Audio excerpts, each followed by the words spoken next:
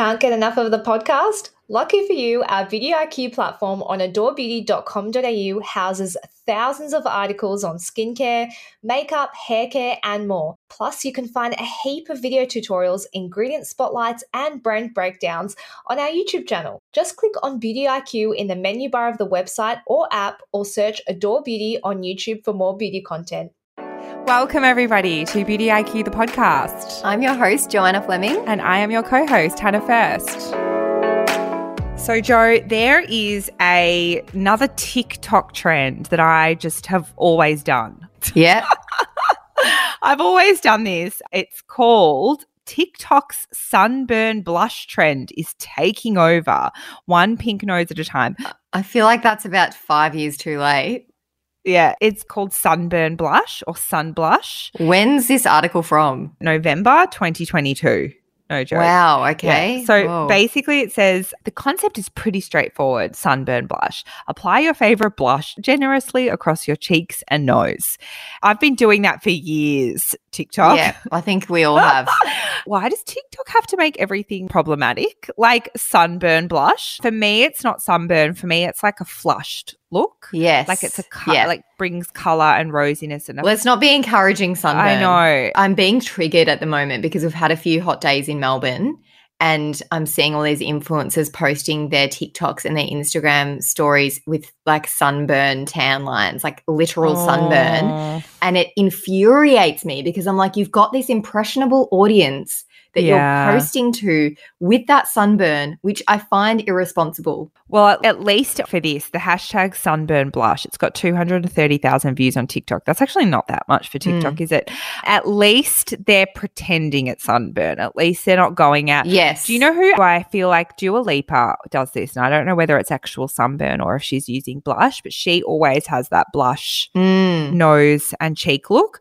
I, the other day, was doing my makeup and I put on a significant amount of blush on my cheeks and my nose. I love it. I think it looks so nice. It like really brings a lot of color and like makes you look alive. But I never really thought of it as sunburn. It does look flush. It makes you look more three-dimensional.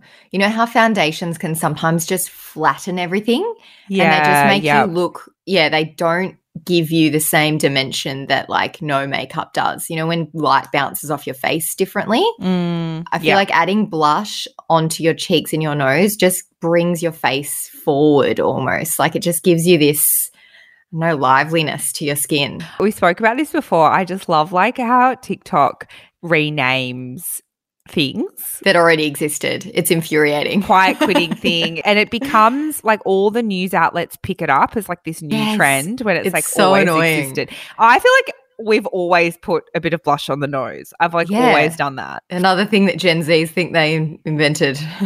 So what is on today's episode, Jo? On today's episode, we are chatting about mites on your face. Bugs and mites do live on your face. Yep. We're talking also about laser hair removal and our products we didn't know we needed.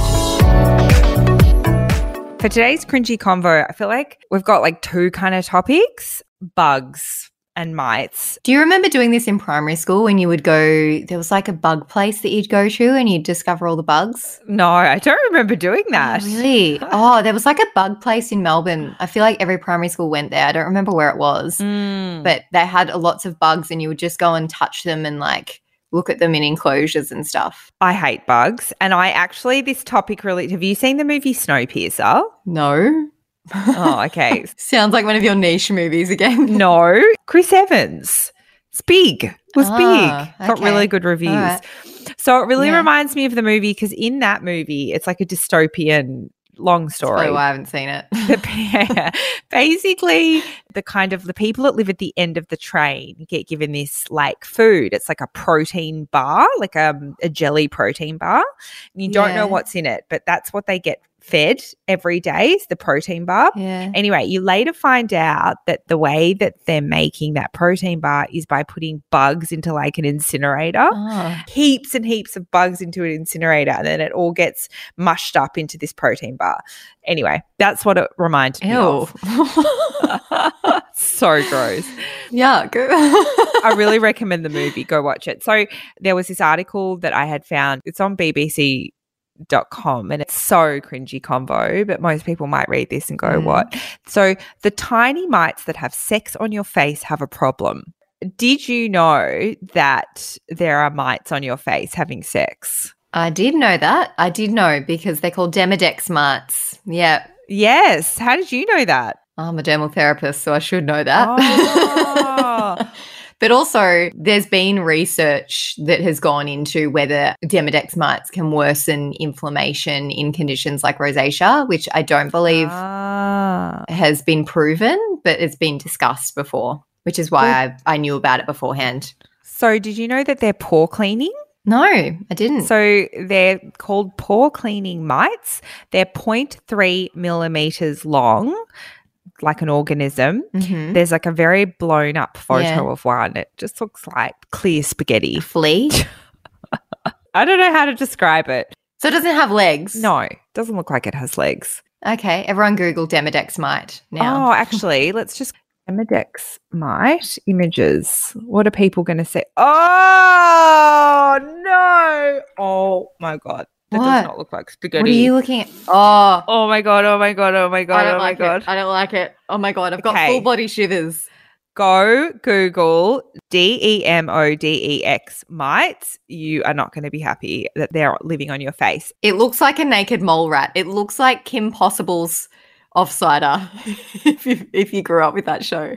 Basically at night, these mites leave the pores to find a new skin follicle, meet a partner and mate. So basically they're having sex on your skin, but there is a problem. So a new study has found that these mites could be facing a problem as their DNA is eroding, meaning they are close to extinction. But I think I read somewhere that they really help cleaning out the pores and keeping the pores flat. Have I read that right? That would make sense, yeah. The person that co-wrote the study says we should be grateful to offer the mites a home and have such an intimate relation with them. She says they're very tiny and cute. No, they're not. They're just not from what I can see. Based on the image I'm looking at right now, they are There's not. nothing to be concerned about having them. They clean our pores and keep them flat. So don't be worried. Be happy you have small microscopic creatures living with you. They don't do any damage. Well, actually, I'm glad they keep my pores flat. Yeah. She says, in the night, whilst we're deep in sleep, they visit the pores and have sex and have babies. Wow. And I love this article said that our pores are like their Love Island hideaway. I wouldn't say they're an attractive looking mite. So what's the issue if we do lose them, like if they become extinct? They are associated with healthy skin. So if we lose them, you could face problems with your skin. Interesting. So they're good mites. They're mites we want on our face, but there's also bugs we don't want on our face during the night. I think everyone's heard that myth that you eat like 7 spiders in your life. 4 spiders in your lifetime. Oh, 4. I thought it was 7. Okay, go on. Yeah. So this was a really interesting topic. So we were talking about mites. Somehow then we got on where we decided we were going to also talk about insects and how many insects do you eat? Because I feel like the thing that you always hear is that you eat X number of spiders. Everyone eats X number of spiders in their lifetime. So there's a Forbes article answering this very question. What is the average number of insects and spiders humans eat that they're unaware of? So it was actually Quora. Is that how you say it? I always wonder Quora. Yeah, this Quor. Yeah. Quora. So an entomologist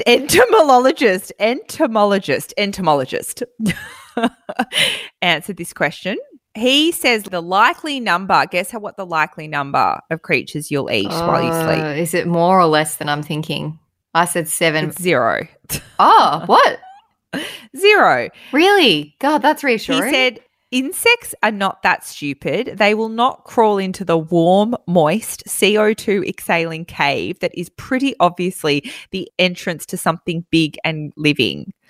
Granted, some insects like roaches do occasionally crawl into ears and get stuck, but that's very rare. Yuck. A cockroach in the ear. But the idea that we swallow a certain number of spiders every lifetime is just an urban legend. So that's not true. Okay. But there is something else that we should know. So what about food? That's a different issue because crops are almost always infested with insects. The harvest will usually have pieces of insects too. The amount of insecticides or controls you would need to keep a farm 100% insect-free is so high that it would cost more to control the insects than one would get from selling the crops. So basically, there are going to be insects in the crops. So wash your vegetables. For sure. Basically. Yeah, basically farmers don't control insect pests unless the infestation crosses the economic threshold. So there is a maximum number. Here we go. The point is crops will always have insects on them no matter where they came from or how they've been grown. So whatever you buy at the store or market, especially processed food, will have teeny tiny quantities of insect parts. Does that mean that like if you buy frozen vegetables that there's probably X number? Honestly, I'd rather pieces of insects than a whole spider in my mouth at night. Yeah, that's true. I think it's the better of two evils. This is the part that reminded me of that movie. So insects are harmless to humans. They're edible after all. But basically this is in the US. The FDA places limits on how many insect parts different food items can have. Okay. You probably didn't know that. I didn't know that. I did not know that. So these are the food defect action levels of natural or unavoidable defects in food that present no health hazard for humans. An X% of insects doesn't provide a health hazard, so that's okay. Okay. So that's like the maximum number of insects like per piece of bread or whatever. Wow. I made that up. I think in all likelihood, yes, you have eaten insects in your life, I think. Yeah. I mean, I've eaten plenty of flies that have gone into my mouth. You know, like when it goes in your mouth and you're like, ugh, yeah. and you can't get it out. Yes. You just have to swallow it. Yes. There's nothing else that you can do. 100%. And you know what? Nothing bad happens. I definitely would have swallowed those like small fruit flies. I don't think I would have swallowed like a blowfly in my life. It's definitely gone in my mouth. Literally, it like flies in so quickly that you don't have time to spit it out. And it just goes, it flies down your throat. This is giving me full shivers, this segment. I'm usually okay with this stuff, but just thinking about insects, disgusting. Can we get our Facebook group? Please share. If you've had an insect creep into any of your orifices, please let us, especially your mouth. I want to hear about it. If you've had an encounter, like you've woken up in the middle of the night and there's a huntsman in your mouth, please tell us about it. We want to hear it. Share it on the Facebook group, or feel free to just send us a voice memo of some kind. We're always open to that. So do share because I want to hear. I'm sure there'd be some freaky stories. There would be, for sure, for sure. So today, I can't believe that we haven't done this as a segment before, and we've spoken about it so many times. I think our first episode, Hannah, we were talking about our anus hair, but we've got Charlotte Butler from Clear Skincare Clinics joining us. She's the Victorian clinical trainer. Now she's helping develop others in the industry, and she's here to talk about laser hair removal with us today. Welcome, Charlotte. Hello, thanks for having me. Firstly, we need to start with, how does laser hair removal actually work? What's happening? Because it was really groundbreaking at the time when it first came out, first became available to us, when we were all waxing and shaving. And it's really probably only been 10 years since it's been popularized. Laser hair removal, it works by using a laser to selectively target and heat the hair follicle. So most medical grade lasers, they'll have two settings that are selected based on the skin tone. So one setting targets and treats the pigment that's found in the hair follicle, and that's called melanin, where the light is converted into heat, and that works to destroy the stem cell in the follicle, which prevents that future hair growth. Whereas the other setting, it's targeting the root of the hair follicle at something called the dermal papilla, and that's also responsible for the hair regrowth and regeneration. Mm-hmm. So that setting is targeting the blood component of the skin, bypassing the pigment, so it makes it safer for a deeper skin tone as well. So how does laser hair removal differ from IPL? Both hair removal treatments of IPL and laser, it both involves producing light energy, but your IPLs, they're not lasers. So an IPL device, it'll emit a broad spectrum of light wavelengths, which means it's less specifically attracted to the hair follicle in comparison to the surrounding skin. Whereas your lasers, they only emit one single wavelength.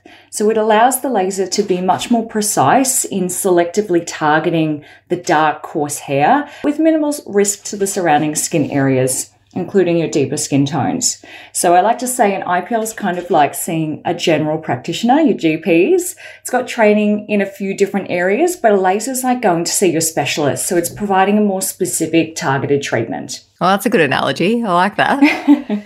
So who is a suitable candidate for laser? And are there any lasers for blonde or red hair? I know that lasers often not recommended for super deep skin tones as well. So who's the ideal candidate? Well, luckily, most people are a candidate to receive laser hair removal treatment, including all skin tones. So luckily, we have those two settings that we can work within, but mostly to target dark, coarser hair that yields the best results. So hair color and density of the hair will influence the success of a treatment. So unsuitable candidates would include those individuals with grey, red, white or blonde hair, or a very fine hair, as these colors and hair types aren't really absorbed by the laser.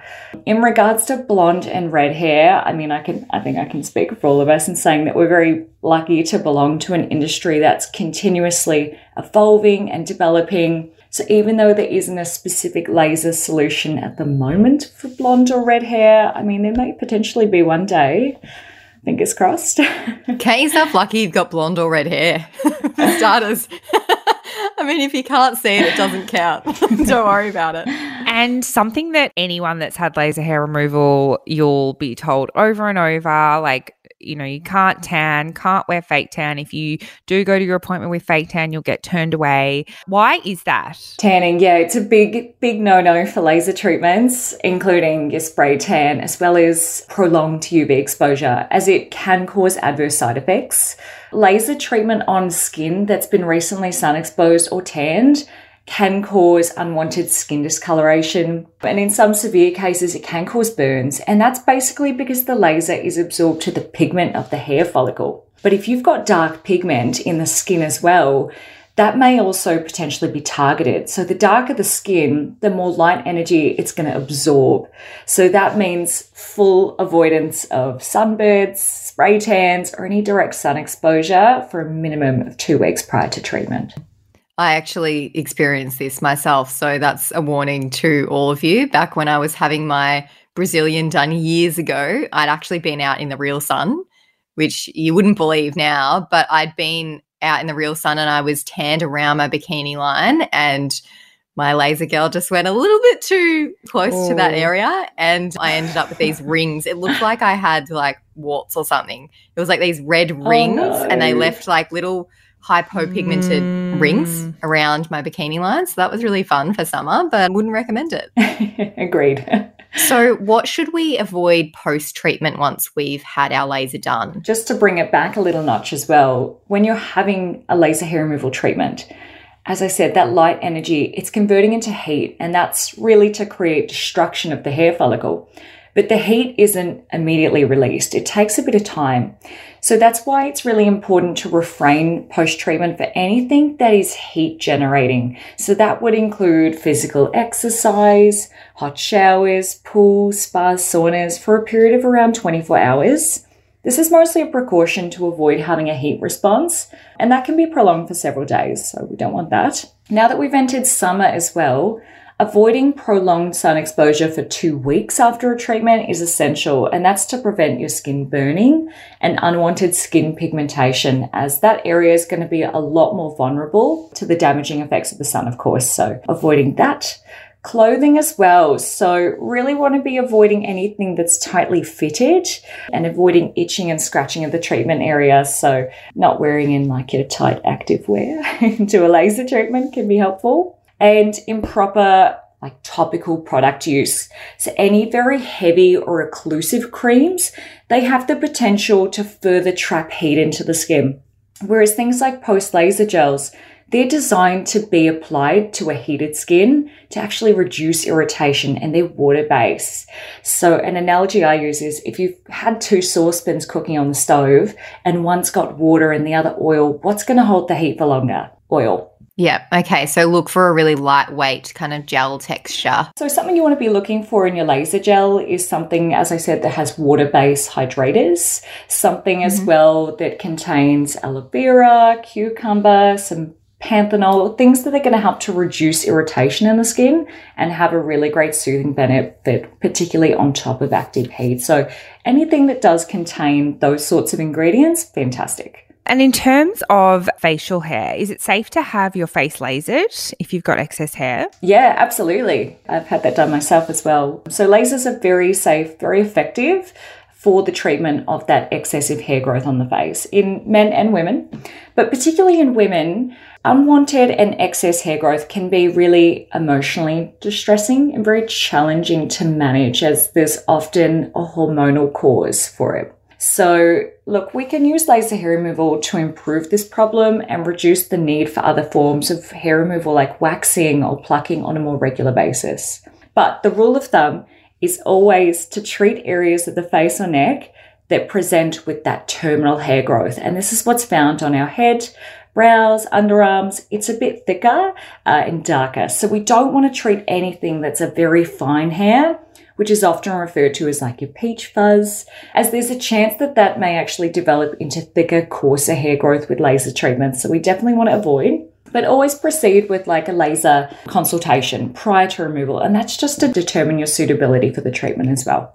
Are there any other like FAQs that you deal with a lot from clients that are coming into clinic that you kind of want to debunk or address? I think as well, there's the common misconception that laser hair removal is a like forever permanent removal of the hair, whereas it is a permanent reduction. So we very commonly say it's up to 80% hair reduction that you can achieve with laser. And that's purely because within a very small centimetre of skin, you have thousands of dormant hair follicles. So even though only some of them may be currently active, those dormant follicles, they can be stimulated with things like hormonal changes, fluctuations, with medications. So at any point, they could become active. So that's where we say coming in for your maintenance treatments is essential for the longevity of your results and to treat any new active growth that might push through. And how many treatments would you recommend for someone that has never tried laser before and they're kind of wanting to buy a package? Yeah, so between 8 to 12 sessions would be fantastic, especially if the hair growth is a little bit coarser, because it can take anywhere up to 5 sessions to really start to see an evening out in the hair reduction, as we're treating hairs in the active growth phase anywhere between 20 to 30% at a time. So having a course of treatment around 8 to 12 sessions would be fantastic. And that way we have the opportunity to repeatedly target those active hair growths. Hannah, how would you describe the feeling of laser to someone that's never had it done? Hot rain. Like boiling rain. Yeah, like it's like a pitter-patter of... It feels like a hot elastic band. Yeah. That's what it's like. Yeah, just the flick. Especially Brazilian is not a comfortable treatment to have. That can be a little bit of an electric shock sometimes. That's how it feels like for me. Yes, it is a little bit of an electric shock. How would you describe it, Charlotte? Yeah, like a little rubber band, little flick. Yeah, that part under your arm as well, when it really gets in quite deep. It's like, oh, you just kind of want to pull your arm away. It's like, yeah. The first couple of sessions can be a bit yucky, but it's working towards the end goal. Thank you so much for joining us today, Charlotte, sharing all that info. Thank you for having me. What is your product today, Jo? All right. Just because occasionally I like to choose products we don't stock. Yes, I know. I've got to talk about something. Okay. So I'm known for getting very tired very quickly. So I can go from having a lot of energy to fading immediately, and I need to like go home, go to bed. So I've started doing this thing, and it started because my boyfriend had some pre-workout at my house, and he's like, before we go out, have some pre-workout. It'll just liven you up. It's got caffeine in it. And I'm like, oh no, it'll probably upset my tummy, but I'll have a little bit. I'll just see. Because you don't drink caffeine. Well, I drink tea. So I still drink caffeine, but I just don't drink coffee. So it was actually before the Dua Lipa concert, and I was like feeling a bit tired that day because I'd been away the night before. Why didn't you have, if you were going to a concert, you could have had a Red Bull vodka. So you had a pre-workout. No, I had some pre-workout before I left home. I had some pre-workout, and can I tell you, I had the time of my life. I was like so awake. I was wide-eyed, and now I just keep doing it every time I'm like tired before I go out. Instead of just like trying to push through and like yawning at dinner, I have a bit of pre-workout before I leave, and I'm good to go. So you don't even work out, you just to liven you up? Nah, I don't have it before I work out. I just have it as like a party drug, basically. It's like no-dose. Yeah, exactly. Yeah. The one that I have is from Chemist Warehouse. It's Body Science pre-workout grape flavor. It's $31.49. And it's nice. Look, it's quite nice. So it's not one of those ones that makes your body tingle. You know, there used to be ones that make your skin crawl. Like, it's not like that at all. It's a very tame one. I think from memory, it just has a bit of caffeine and some other shit in it. Suggest you check it out yourself. Not expecting that on your list. Neither was I. I didn't think that this would be 2022 me, but it is. I'm now a pre-workout girl. She's a pre-workout girl, yeah. but without the working out. Yeah. So I actually have a beauty product this week. Mm-hmm. Mine is the Philip Kingsley Elastistyler. Oh, yeah. But it's been so long since I talked about Philip Kingsley Elasticizer, which is the actual treatment product. Yeah. So you put that in your hair before you condition. No, you put it in before you wash your hair. It's a pre-wash conditioner. Amazing. So they have got a styling cream, and it's a real like multitasker. It's a 5-in-1 treatment. So really good. I like it because it works, like it's good for frizz. It's really lightweight, like doesn't weigh down the hair. It'll add shine, help to tame difficult hair. I'm pretty sure someone did tell me, but it's not listed here. I was pretty sure it also helped with heats. It says primes. Do you think that's okay for heat styling? Oh, yeah. I'd say it's probably got some heat styling. Yeah, because I feel like I really am into products that you just like an all-in-one treatment product that you put in after the shower. Like I love that. I like if it also has like heat styling protection. And the other thing with Philip Kingsley products is the thing that they're kind of known for is adding bounce. Mm-hmm. You've used the elasticizer? I think I used it a couple of times, and then I gave my sample to someone else to try. Oh, I went through 3 tubs. Oh, no, I haven't used it extensively. God. So I would say that it's suitable for like all hair types. If you love their elasticizer, like the OG, which I think was created for Audrey Hepburn. Actually. Yes. If you love their OG, I feel like you'd really like this styling product. And the way that you use it is like same as any treatment product, like wash your hair and then use it on damp hair, but you can also use it on dry hair. And you don't need much, like a pea-sized amount. In terms of ingredients, it's got phytoelastin, which helps hair hold on to moisture, babassu oil, to condition, and olive oil. Oh my God. Oh, what a throwback for you, Hannah. Smoothness. Hannah, something that I'm really proud of that I saw in our Facebook group that we ended up sharing to our Instagram because it was very powerful. We had someone share in the Facebook group. She writes, she's a teacher. I busted a kid using her laptop in class to look at facial sunscreen. I couldn't even be mad because I was like, yes, girl, wear that sunscreen every day, and gave her recommendations. So she apparently recommended ultraviolet to her, but we love that. Is that a bit too much for a school child? How old's this child? Yeah, she did say it was expensive for her. The student apparently said, oh, I really want ultraviolet, but it's a bit too expensive for me because obviously, you know, you're on a student's wage. And she apparently recommended some more affordable options to her. So we're very proud of that. We love a sunscreen recommendation. Oh, I love Start that. them young. Everybody start them young is all I can say. I love that she wasn't even like texting boys in class. Yeah, she was looking like outside. Actually looking But you know up what? sunscreen. That gives me faith that the younger generation, they're getting it. They're getting the information that us skinfluencers are trying to peddle? Well, I would say TikTok's probably helping because there was that TikTok video where that woman who didn't older, maybe like 80s or 90s, and hadn't used sunscreen on her neck, and she had like beautiful smooth face skin. Sometimes I'm like, is this real? That was definitely on TikTok, I'm sure. And I think as well, there's like a lot of celebrities that are using sunscreen now. Like I know that Lila Moss used ultraviolet in her Vogue Beauty Secrets. Dua Lipa has used ultraviolet before. So like these celebrities that are really cool with this younger generation are then setting the standard. They're setting the beauty standards now, which is amazing if they're using sunscreen. Like, we'd love to see it. Great.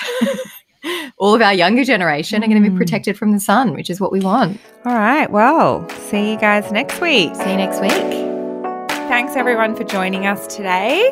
Don't forget to subscribe and tell your friends. It helps other people to discover us. And also we really want to know what you thought about this podcast. So if you can leave us a review, that would be much appreciated.